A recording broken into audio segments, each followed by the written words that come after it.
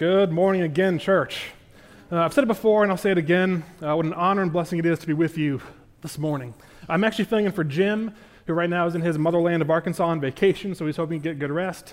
But unfortunately for you, it means you're stuck with me for today. And being stuck with me today, I want to tell you about my most hated word.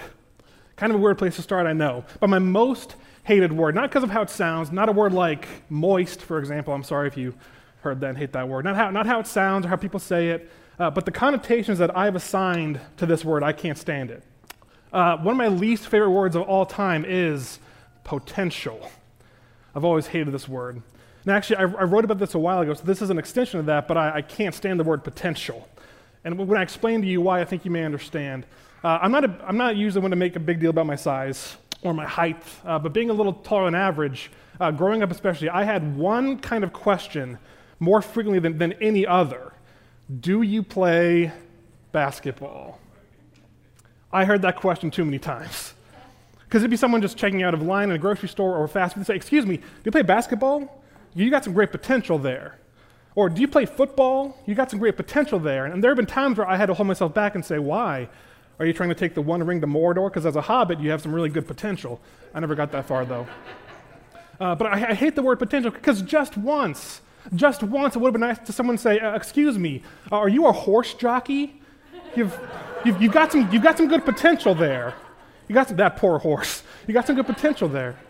Or just once, or someone would come up and say, "Excuse me, do you do ballet? You're very graceful. I see some grace in you. You have potential there." That wouldn't work for a number of reasons. We don't have to get into that this morning. But I hate the word potential because I heard that so much. And anytime someone said, "You have potential," I always thought in my head, well, does that mean I'm not good enough right now? Because if I have potential for something, that kind of means that as I am right now, it's not working so much. So I started hating the word potential.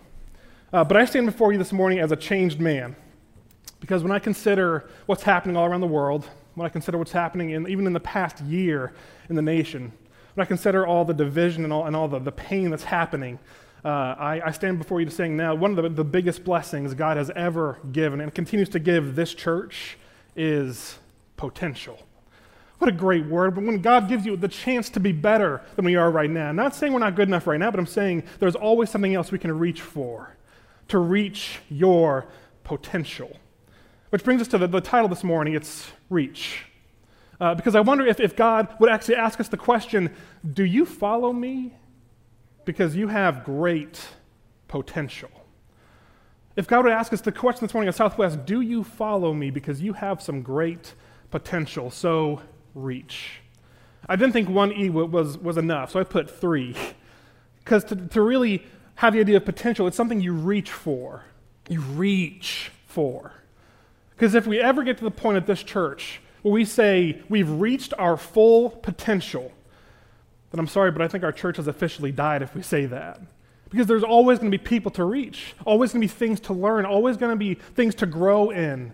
Because if we ever say we've learned enough and we've done enough, we haven't.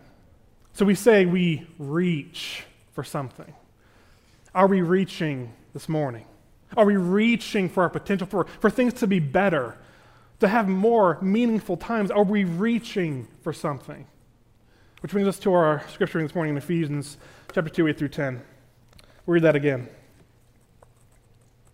"For it is by grace you have been saved through faith. This is not from yourselves, it's the gift of God, not by works so that no one can boast. For we are God's workmanship, created in Christ Jesus to do good works, which God prepared in advance for us to do." And I love the part which says that we may walk in them. So it's not saying we have specific literal things God has put in our place necessarily. It's not saying this specific service project, this specific mission. It's saying that there is a path before you that if you walk that, you'll be reaching your potential because you're walking towards me.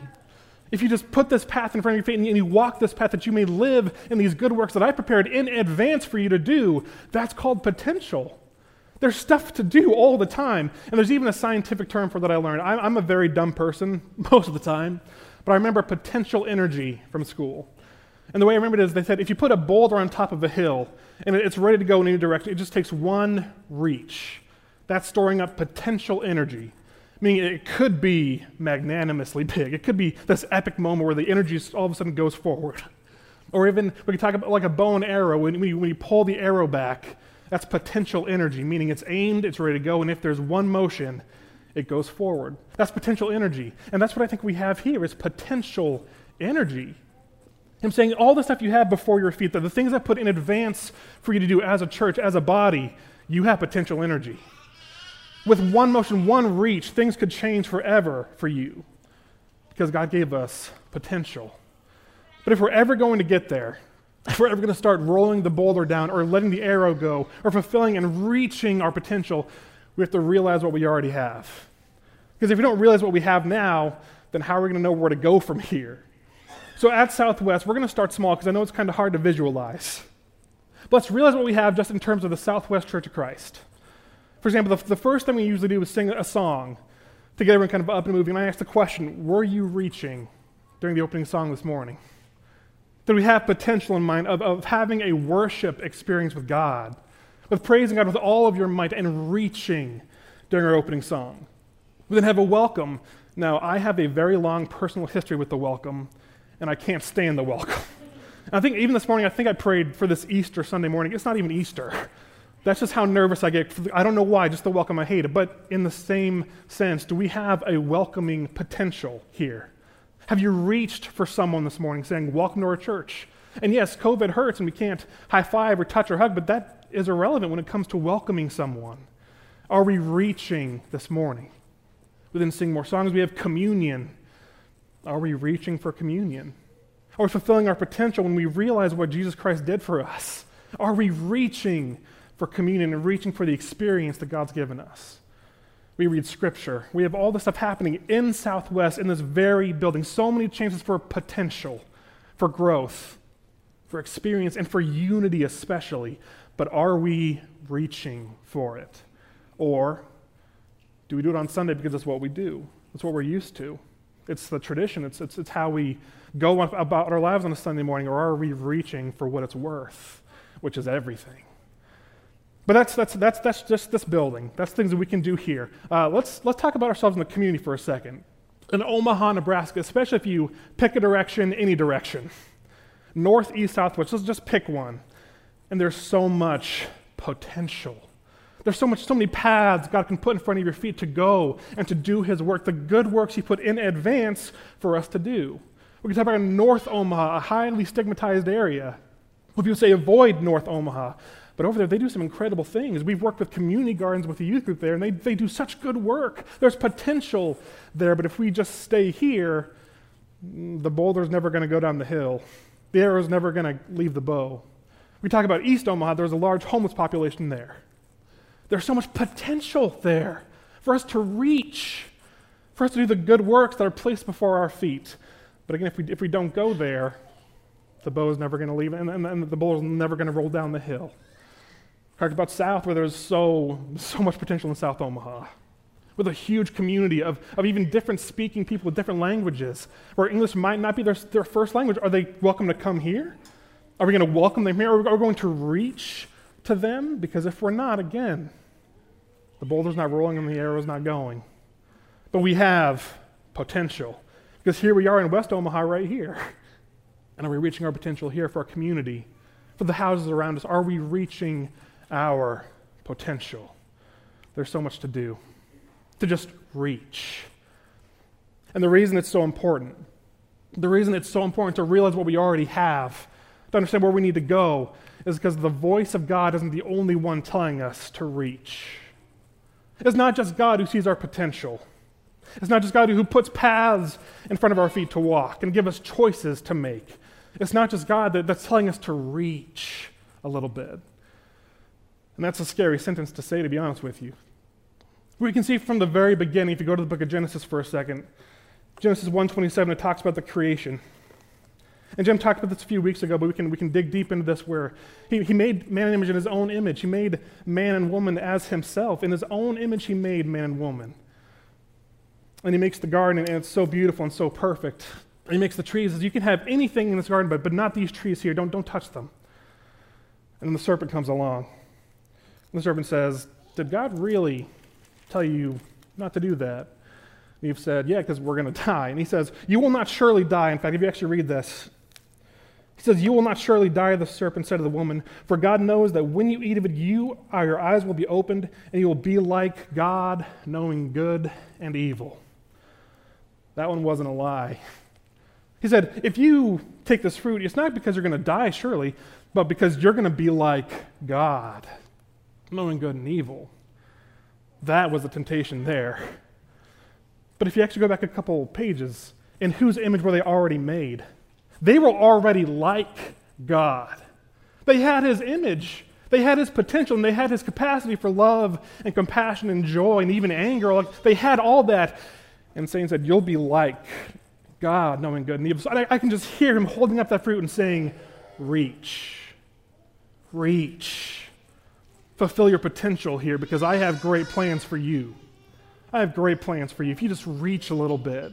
I can see that happening over and over again, where he just says, you want to be like God? But they realized they were already like him. They didn't even know about what was good and what was evil. They already had perfection with him. But he said, reach. And this is where we are now, where we know the difference between good and evil, and I wish we didn't. I wish it'd be easy to say that we were so ignorant of all the evil happening in the world, because it's going to keep on getting worse, keep on getting worse.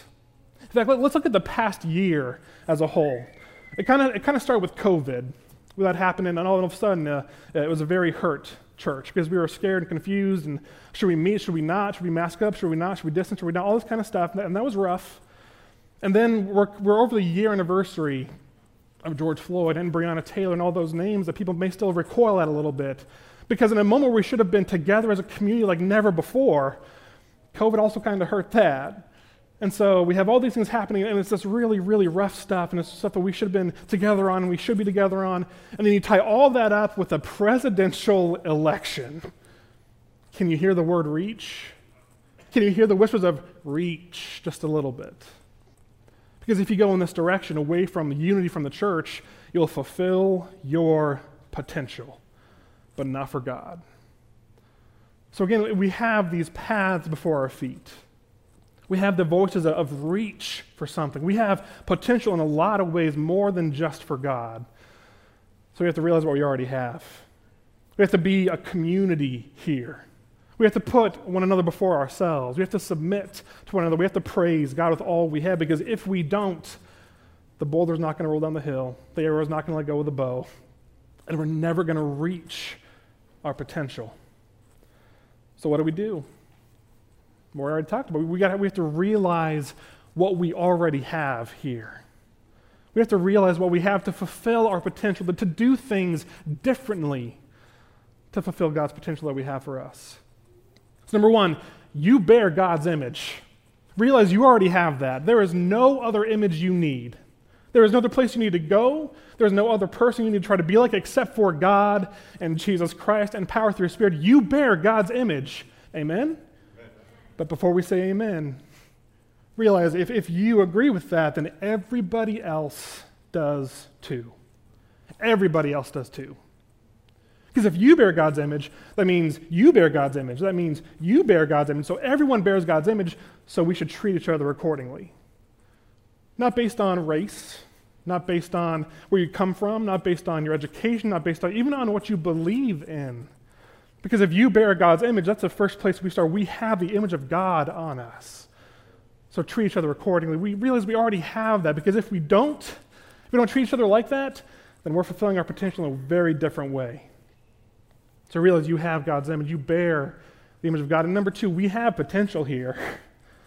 One thing we definitely have is potential, because there are people who need to feel loved. There are communities that need to feel service. And there's you that needs to glorify God. There's me that needs to glorify God. So we have the potential.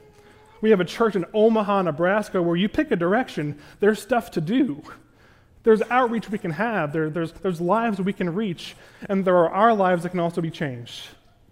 We have potential. And then lastly, we have a million little voices saying, reach.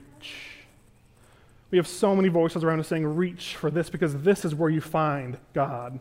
It's in this church, or it's in that church, or it's in this belief, or that belief, or it's in this political party, or this political party, and saying, reach, reach, reach.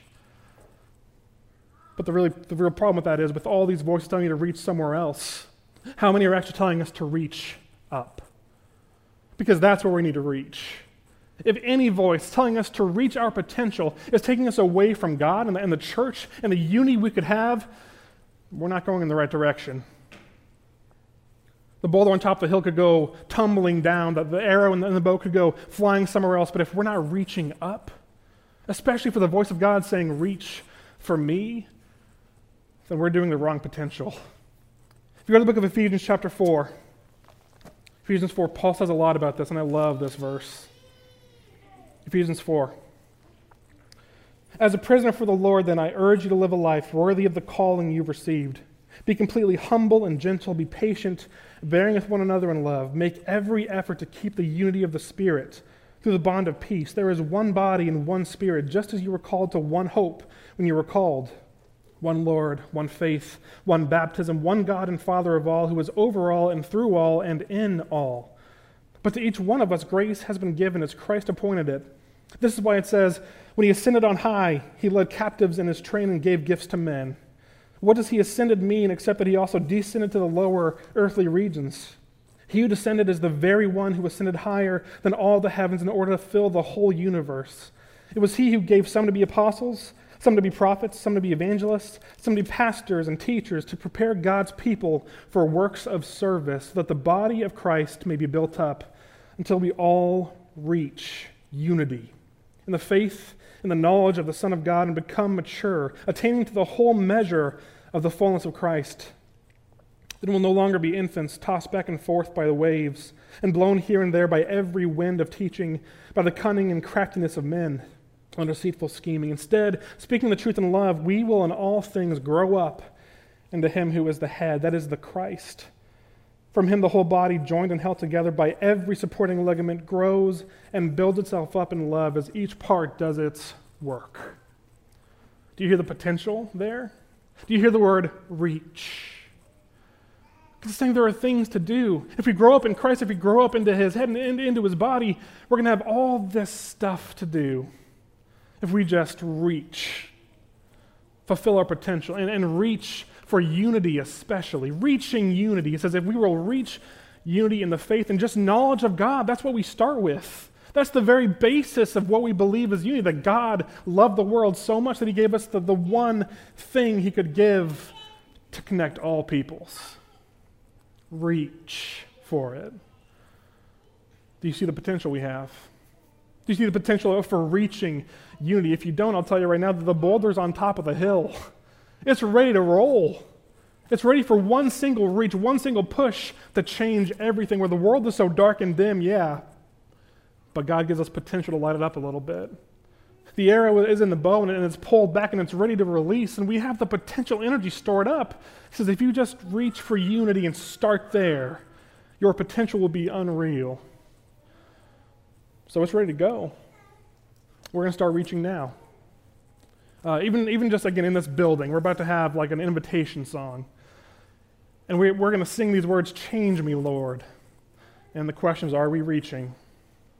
Because if you need prayers, if you need to come forward and confess or have help or just whatever you need, this is the chance to reach a little bit. And for us who are watching you walk forward, we can reach to you. There's unity potential here. So we're going to start reaching now. Because you know what God sees when he looks at this church? What I believe he sees? Potential. Do you know what he looks at when he sees the youth group after he digs under the germs and the terror and all that kind of stuff? I think he sees potential. You know what he sees when he looks at you? A whole lot of potential. So maybe we start reaching today. On the trip home with your families, there's so much potential for a familial unity that you can start at home and bring to church. Because it shouldn't be a thing where Sunday church is how we fill up, and then we go until we've run out of gas and come back and fill up. No, what we do here should fill up your week. Then we come back here and we join together in fellowship and unity and praise God, and we have potential to do that. So may we in all things just reach for unity. May we reach to fulfill our potential, because I think God is asking us, do you have the gift of my son? Do you follow me? Because you have great potential. So may we in all things reach. Let's stand and sing.